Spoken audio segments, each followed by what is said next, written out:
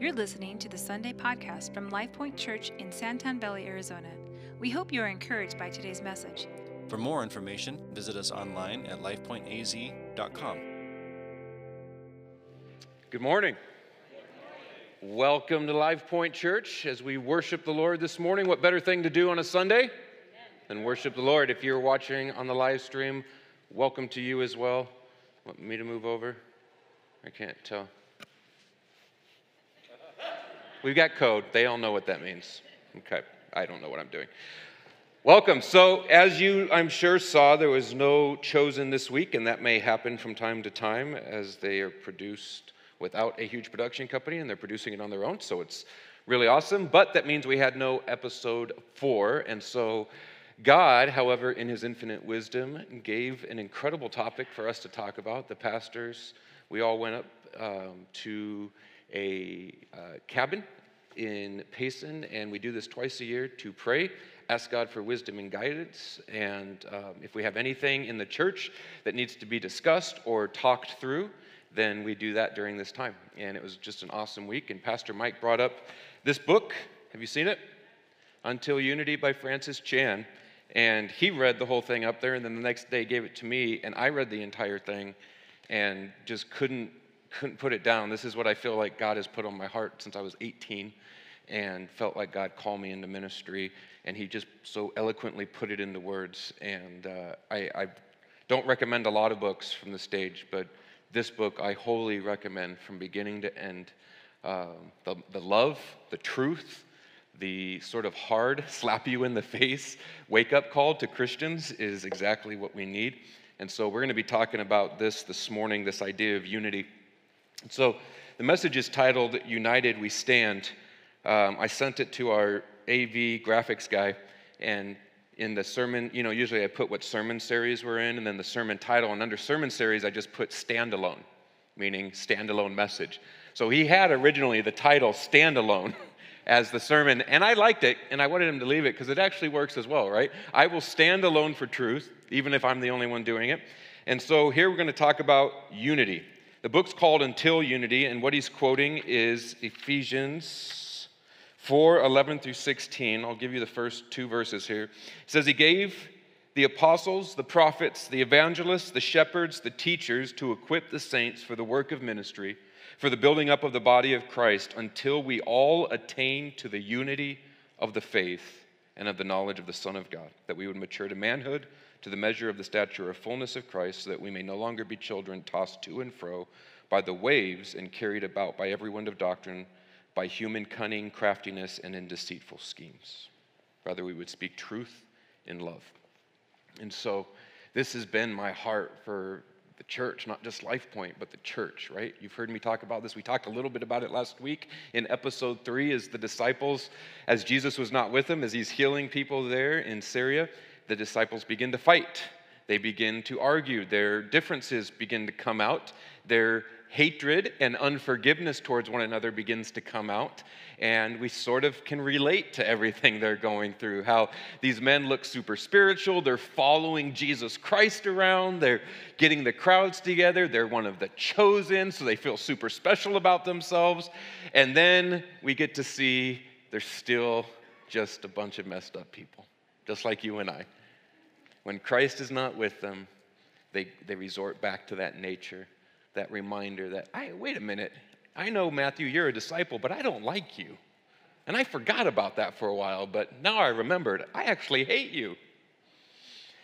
And man, if this isn't happening in the church today, this idea of unity.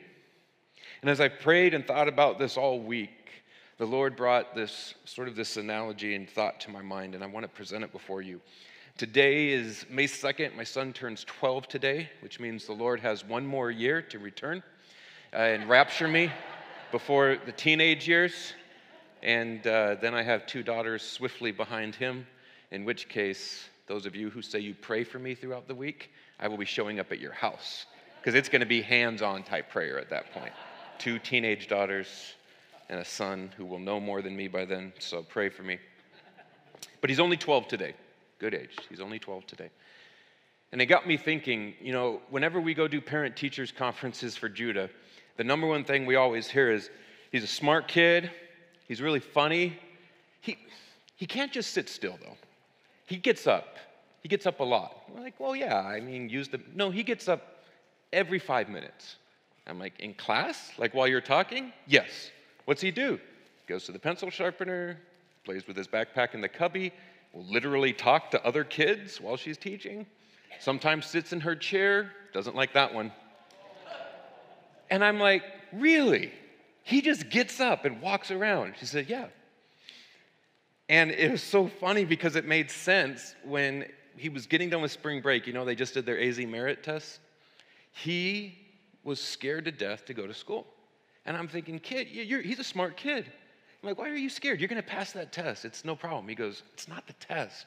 They make us sit still, and you're not allowed to get up for the entire hour.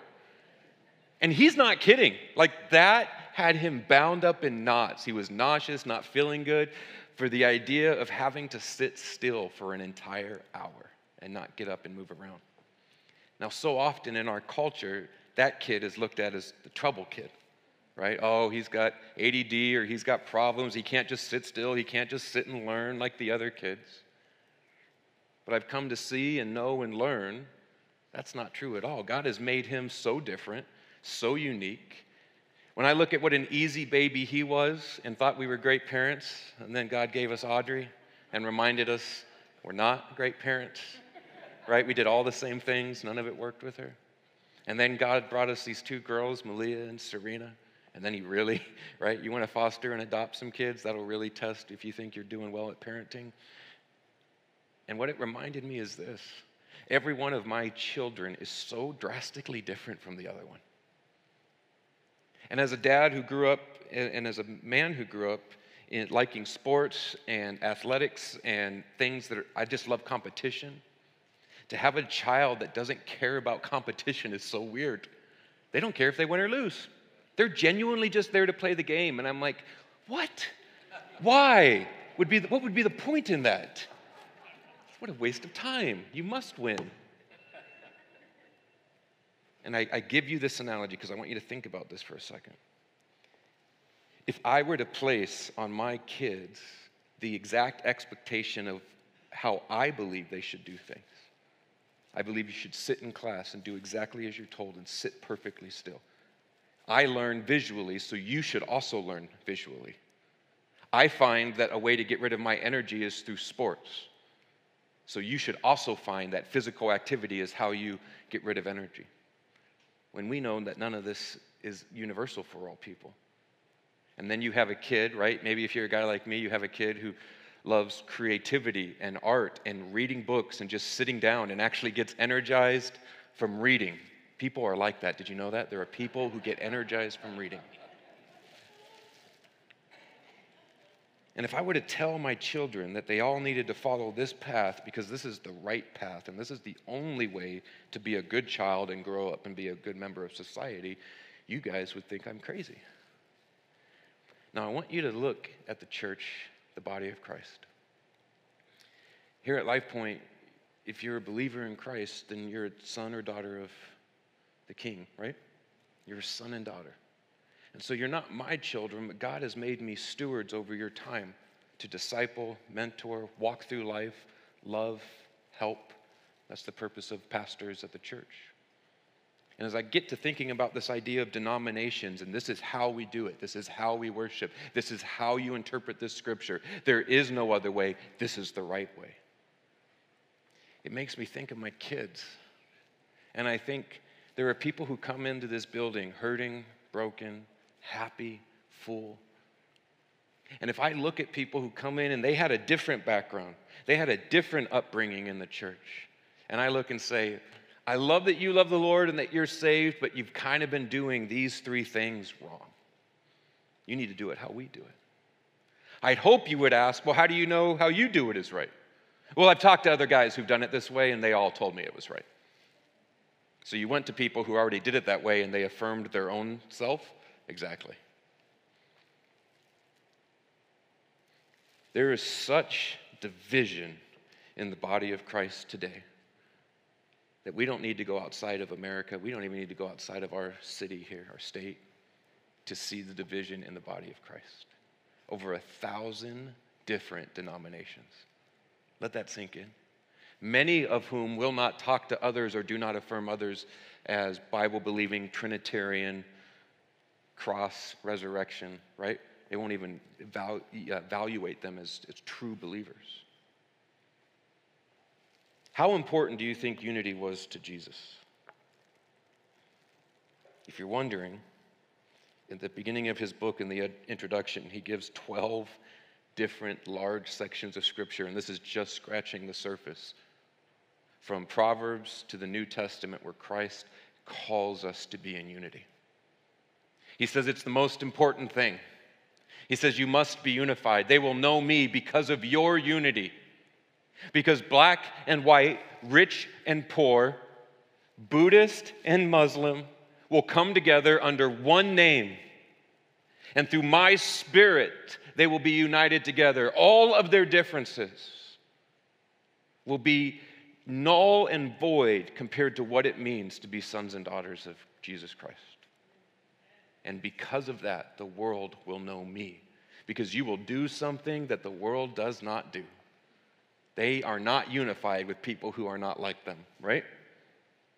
We tend to do that just naturally. We hang out with couples, we get to know people, we make friends based off of people being similar to us at similar stages of life. And that's natural. But the church is actually supposed to be different.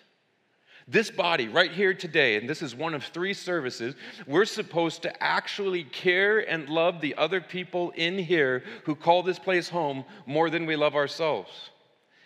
And I just want to warn you, I should have done this a little earlier. I will challenge you and convict you today. So if that happens, it's okay. You're not alone, and it's going to happen. Do not feel angry at me or anything like that. Just hear it, hear the words, chew on them, and then send me angry emails later in the week. Where did this start? Where did this division start? The main place it can be traced back to is the first great church split, the Great Schism of 1054. 1054. It's been almost 1,000 years since the first major church split, which was between the European Christian Church, the 2 branches were the Roman Catholic Church and the Eastern Orthodox Church, right? We understand those names? This was the first massive major church split.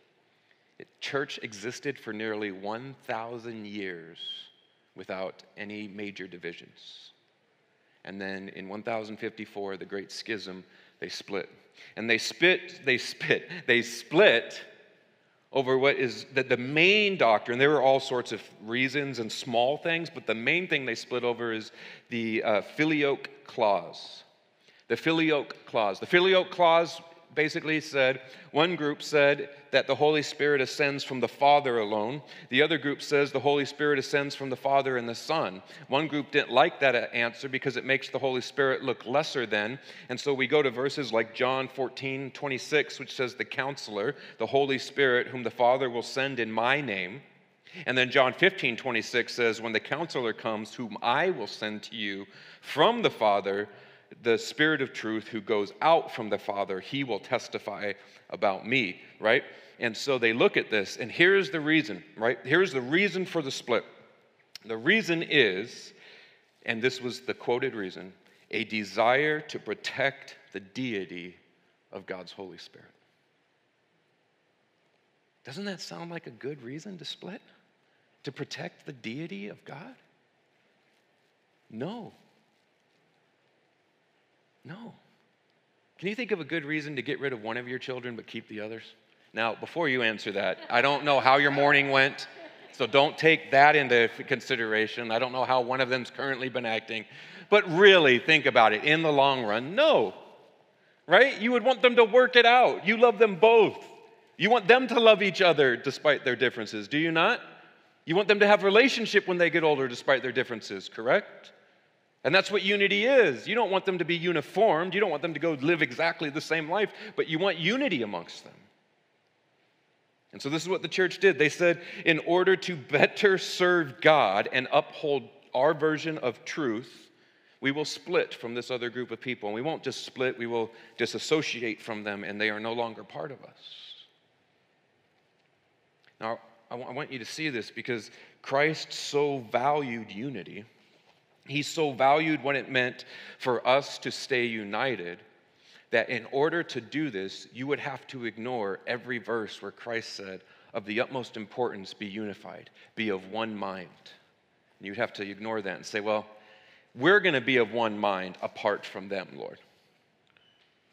Look at this, 1 Corinthians 1:10. I appeal to you, brothers, by the name of our Lord Jesus Christ, that all of you agree and that there be no divisions among you, but that you be united in the same mind and the same judgment. 1 Timothy 1:5-7. The aim of our charge is love that issues from a pure heart and a good conscience and a sincere faith. Certain persons, by swerving from these, have wandered away into vain discussion, desiring to be teachers of the law without understanding either what they are saying or the things about which they make confident assertions. You see what happened there in the Roman church, between the Roman Catholic Church and the Eastern Orthodox, is the men who rose up to positions of leadership stopped humbling and submitting themselves before an almighty God and saw them as arbiters of the almighty God. So when they saw themselves get to arguments over things like the deity of the Holy Spirit, the importance of Mary, the Eucharist, transubstantiation, any of the other cases that are coming out, rather than saying, these brothers we have known and trusted, and these ones we know and trusted, maybe we need to come together, humble ourselves before the God that we serve, and ask Him to bring us into unity on these things that we are not on. So rather than that, they split. A few years later, there was another split, and then a decade, another, and now we're over 1,000. Once in 1,000 years, more than 1,000 in the next 1,000 years. Once you open the floodgate to division, the rest, it's real easy to divide. And so think about it. If Jesus said, the people, I will be known by the unbeliever, by my bride, the church, and the unity that they possess, what's the thing if you're the devil you're going to go after? Unity. Make him look foolish. Make his bride look foolish. They fight. Show the world that they bicker amongst each other. They can't get along. They hate each other. And nobody will want to be a part of that. No one will believe that there's a God who is omnipotent and all-powerful, and no one will believe that. Jan says in the book, and I love this quote, is it possible to value theology, hate sin, and fight for unity? Is it possible? Because if you've just listened to my words so far, maybe you're thinking, oh boy, he's going to say we just forego any sort of theology differences so we can love one another. Right? I know who you are. I know. So is it possible to value theology, value correct doctrine, hate sin, and love people through unity? Jesus seemed to think it was. The disciples seemed to think it was the only way the church was going to survive. And to this day, I'll be honest, it is the only way the church will continue to survive. And we're at a point now with social media and the connectivity of our world where it is so easy to bring division, right? Chan says in here, he goes, in the past, if you disagreed with the pastor, you had to go meet him face to face to let him know, or write a strongly worded letter. Now, you just get online, you film yourself, and you put a title that's super inflammatory. And he gives an example like Pastor Chan is preaching heresy and has fallen off the wagon, thinks he's the Messiah. Got thousands of views, right? So it's so easy right now to bring division in the church. You know what's really hard to do is bring unity in the church. So how do we fight for unity? First, we understand Isaiah 55, 8-9. And this is for anybody here who is a believer in Christ. If you're not a believer in Christ, maybe this will help you understand a little bit of who he is. But it says, for my thoughts are not your thoughts, neither are your ways my ways, declares the Lord.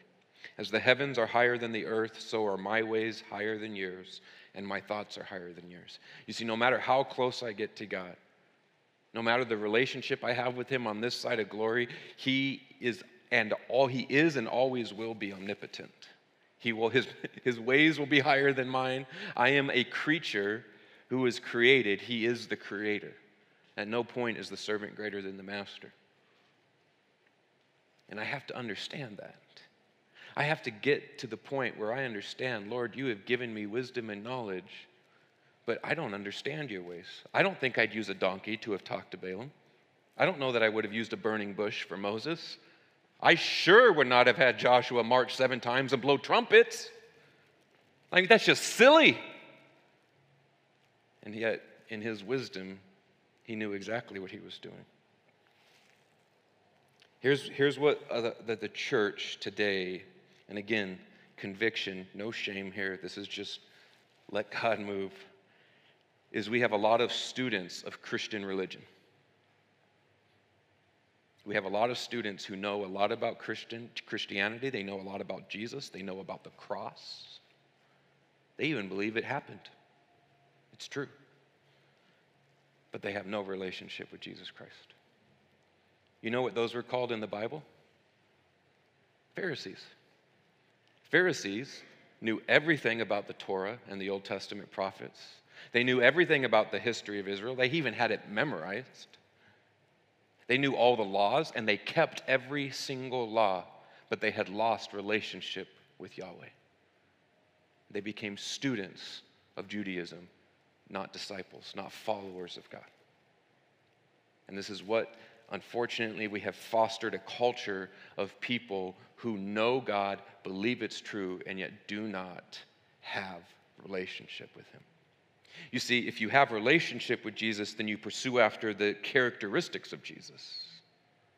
Patience, peace, kindness, gentleness, self-control. But we substitute those things for knowledge.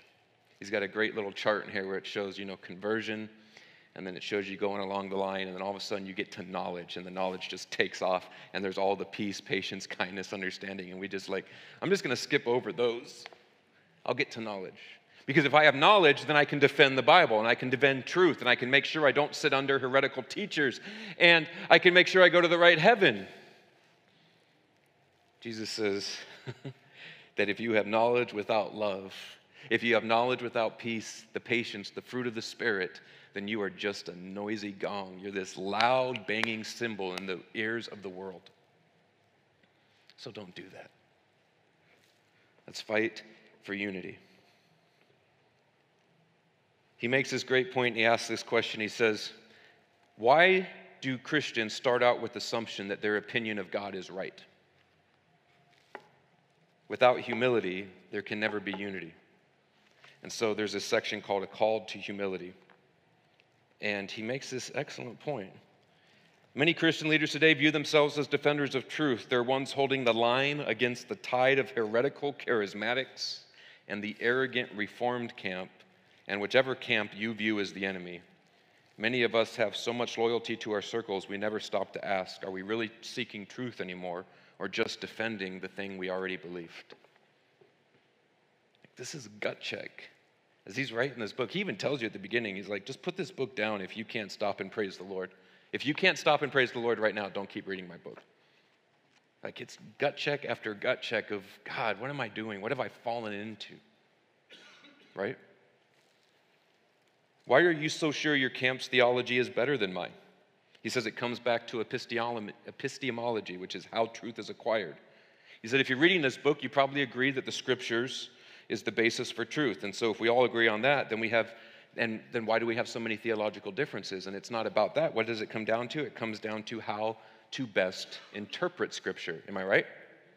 So if we all believe it's true, then how is it we all come to different conclusions? Well, because we interpret them differently. Well, then who do we rely on to interpret the Scriptures for us? There's a few categories. Do we rely on the smartest person? We do a test, and whoever has the highest IQ in the church will read the Bible for us and then tell us what to believe?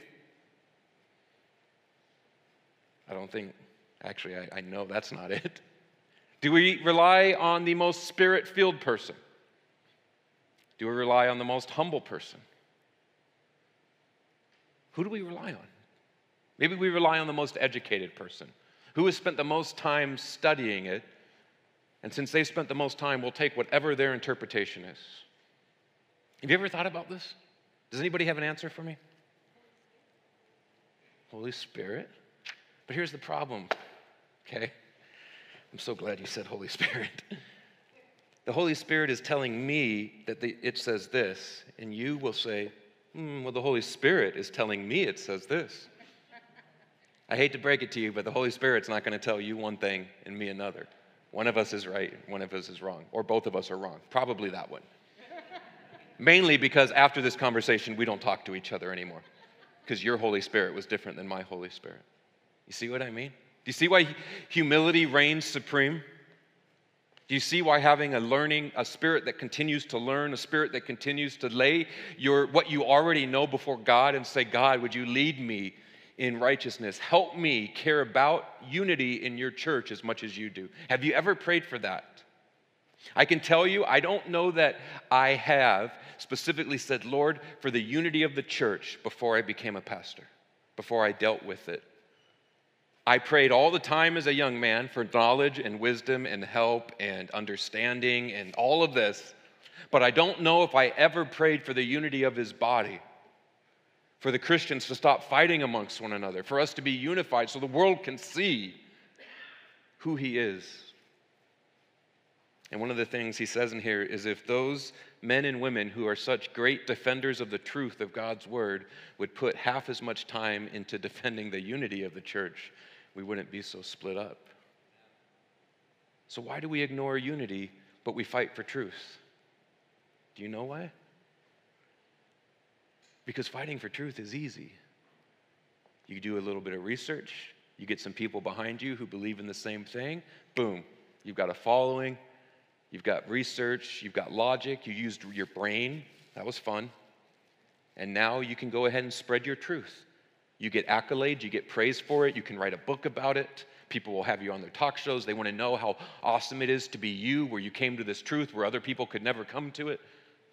But unity sucks. Unity means laying down your wants, your desires, your schedules. You have to love people who you don't even like, and you have to love them. You have to show up here on Sunday morning, and you have to look at the people in your row. Go ahead, look at them. And you have to say, your desire and your will is greater than mine. I am here today to bless somebody else in the church. This is why, for those of you who are online, we miss you, and you are missed here. Imagine if every person in this church, you know, when they walk through those doors this morning, they are here, and their prayer before they walked in those doors is, Lord, who can I bless here this morning? And when you feel it, it's genuine. It's not fake. You can tell there is just this genuine, they have been praying about it, thinking about it, and when they saw you, it's like there was an angelic light on you, and God just said, that one, that's who you need to go to. And when they came to you, they spoke a word that was just so real and to the point, right? It's not prophetic. It's not anything grand or mysterious. It's just, it was real. In a world so full of counterfeits, it was real. Here is this person in your church who you barely know, but because you're part of the same body, because you're seeking unity, they came to you and spoke directly into your life because it was their primary objective. It wasn't come to be fed. It wasn't come to be entertained or have delicious free coffee. It was to come to love you. Now imagine if every single person in here walked through those doors that way. Do you think that would be supernatural? Until I see a lot of head nods, I'm just going to keep looking quietly. Do you think that an unbeliever, if you're sitting in this room here today, and you came in because you've heard about this Jesus, and you saw a church of people of all different colors and clothes and backgrounds, and there was just such this overwhelming love amongst all of them that when they saw that lobby, that they couldn't even leave without some random person, and again, not fake, not this cheesy, I have to do it, I'm part of the deacon team. But I'm talking every single person here is here for somebody else on Sunday morning. I want to give you a little secret too. When you do this, the Lord fills you up.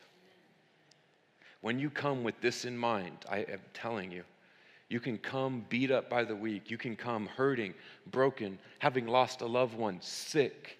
And if you come and you say, Lord, who can I bless here today? He will fill you up. He will bring peace and understanding to your situation when you come and you bring unity to the bride of Christ. It is not easy. It will cause you to be uncomfortable. There are people who worship differently than you. There are people who interpret the scriptures differently than you. Are they wrong? I don't know. Are you wrong? Who have you checked with to make sure you're right? Philippians 1:27-28. Whatever happens, conduct yourselves in a manner worthy of the gospel of Christ. Then, whether I come and see you or only hear about you in my absence, I will know that you stand firm in the one Spirit, that you are striving together as one for the faith of the gospel, that you are not frightened in any way by those who oppose you. This will be a sign to them that those who are being destroyed, that there is destruction for them, but you will be saved, and you will be saved by God. Paul is literally telling the church that your unity is what will be a sign to those who don't know me. Be unified. Chan says in this book, remember, I'm just going to say Chan says it too.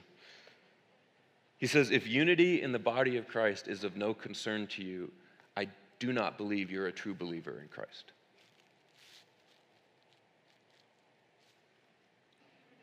Right? Like, take those words in. Don't just let them wash over you for a second. Be hurt by that. Get offended a little bit. Maybe cause a little discord. Galatians 5:19-23. The acts of the flesh are obvious. You ready for this? These are the acts of the flesh: sexual immorality, impurity, debauchery, idolatry, witchcraft, hatred, discord, jealousy, fits of rage, selfish ambition, dissension, factions, envy, drunkenness, orgies, and the like. And other stuff is what that means. I warn you, as I did before, that those who live like this will not inherit the kingdom of God, but the fruit of the Spirit is love, joy, peace, forbearance, kindness, goodness, faithfulness, gentleness, and self-control. Against these things there is no law. Now, we look at that in the church, and there are so many things we cross off that list, and we're like, I am doing so good. No orgies this week for me. No debauchery, I don't think. Little idolatry, but I keep it to a minimum. Praise Jesus. And we just overlook that part where it says hatred, discord, jealousy, selfish ambition, dissension, or divisiveness, causing division in the body of Christ. Envy. Envy. When you pulled into the parking lot, were there any cars out there you envied? Be honest. He says those who practice such things will not inherit the kingdom of God. And listen, he isn't saying if you've done these things, you don't get to go to heaven. He's saying those who practice those things and do not repent, do not say, God, take this from me. I don't want this life. I want your life. He says those people will not inherit the kingdom of God. We cannot keep thinking that we are on a right track because we have good theology, because we go to church every Sunday, because we told our neighbor about an upcoming event, because we joined a small group. We have got to actively fight for unity in the church. We've got to understand that there are people here who are different and are going to make you uncomfortable, and rather than distance yourself from them, maybe you should learn from them. Rather than saying that they are a heretic, rather than saying that they are preaching a false gospel in your church, pastor, maybe sit down with them and get to know them first before you say these things. You hear me? Because I have sat down with many of you from all the different backgrounds. Just on our pastoral staff. You know what a mutt of a pastoral staff we have? I'm Baptist background with everything in between my 13 and 22. And then we have an ex-Catholic who was in the Navy. I mean, you want to talk about inclusive. We let him on board, and he was a politician. We've got an Episcopal, a Pentecostal. I don't know what Mike is. He's just a good guy, right? He's just a hard worker and a good guy. But the fact is, I've sat down with each one of these men, and they are a microcosm of what our church is. And I've sat down with you in our church from those different backgrounds, and I can tell you that the people have a heart for God. They love Jesus. They believe he is the Son of God. They believe in a virgin birth. They believe he died, and on the third day he rose again for their sins. So they speak in tongues.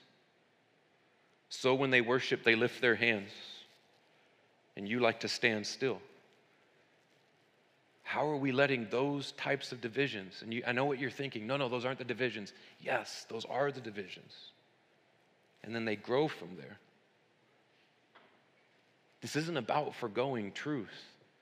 This is about believing that Jesus said that if I abide in him, then he abides in me. And if I abide in him, then I am to love my fellow brother and sister in Christ. And that if I do that, I can trust that his Spirit will bring about truth in both of our lives. That if we are both humbled before him, then he will bring about truth. I'm going to close here. Oh, I forgot one. Yeah, I better close. We're running out of time. Colossians 3:12 through 15. Colossians 3:12 through 15. Therefore, as God's chosen people, holy and dearly loved, clothe yourself with compassion, kindness, humility, gentleness, and patience. Would you bear with each other? Would you forgive one another? If any of you has a grievance against someone, would you forgive as the Lord has forgiven you? Over all these virtues would you put on love, which binds them all together in perfect unity. Let the peace of Christ rule in your hearts, since as members of one body, you are called to peace, and be thankful. There is such a deep desire in Paul and the disciples and in Christ himself for unity in the body. It cannot be an optional thing in our church, right? Like, we have an optional thing in the church. If you wish to wear a suit and tie, you may. If you wish to wear flip-flops, you may. It's optional. Neither one makes you a better Christian. Unity cannot be optional anymore. We cannot slander others in the Christian community because we don't like the way they're doing something. The world sees that and just says, what kind of powerful God do you serve that none of you can agree on anything? Dress code. You can't even agree on dress code. And then they don't just see that we don't agree. That's one thing. They see that it actually splits us. That we speak evil against one another. That we speak vile words against each other. And that we have no love for them. And they say, well, isn't that your brother or sister in Christ? Not my brother or sister. I want to leave you with this example because this example touched my heart so much. At the end of his book here, he gives this scenario, which I think would be hard for all of us to have to come to a point of saying, okay, what do I do here, right? He says, 2 years ago, I'm going to invite the band up. We're going to close with this. I spoke at an event. He says, I'll spare you all the details, but my time with the Lord was unique, and as I fellowshipped with this group, their leader was like no other leader I had ever met. His humility was different. It wasn't forced. He wasn't trying to sound humble. He just was. He was an example to me and still is to this day. I kept thinking of the scene in John 1:47 where Jesus saw Nathanael coming to him and he said, look, there is an Israelite indeed in whom there is no deceit. He didn't seem to have any selfish ambition as he was leading large groups into true discipleship. His knowledge of the word was exemplary. His love for people was evident. In short, he reminded me a lot of Jesus. We began serving together at different events and God did unique things through us every time we served together. And then came the conflict. A couple of my staff approached me one day and asked, did you know that his organization is strongly egalitarian? In fact, they even wrote a book about it. We started to question whether our partnership could move forward. If we were both training Christian leaders, how could one of us teach that God wants men and women to be elders in the church, while the other taught that the role of the elder is reserved for men? That's what egalitarian is. We both seem to have searched the scriptures thoroughly. Neither of us had a selfish agenda, yet we came to different interpretations of the same biblical text. My immediate response was to do what most of us do in these situations: practice social distancing. You see, the church has been social distancing way before 2020, right? I'm sorry, what denomination are you? 6 feet away. 6 feet, and we should wear masks so I don't catch any of your Pentecostalism. I'm pretty sure it gets transmitted through the air.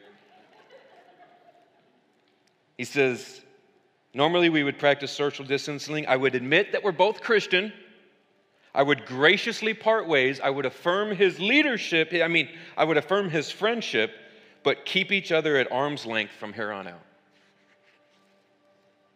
He said that would have been the easiest way to maintain Christian unity and avoid the conflict from escalating. Something in my spirit was off, biblically off, in taking that path. I didn't feel peace about it for 2 reasons. I'm commanded by Jesus to love my brother as Christ loves me. And Jesus has not kept me at a safe distance, but he keeps pursuing me.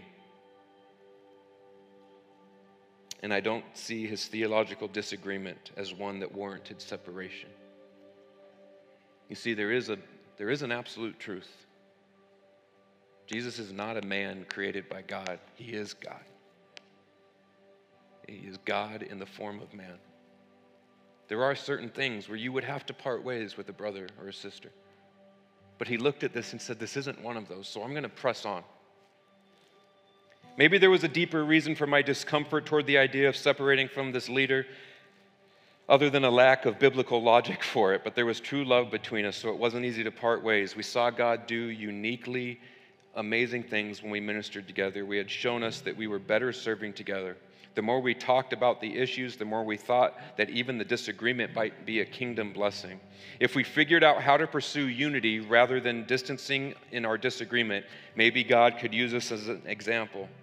A few months later, we found ourselves in Myanmar, each of us taking members of ministry to serve in reaching people who had never heard of Jesus. We committed to pursuing oneness and began to experience the good and pleasant blessing talked about in Psalm 133.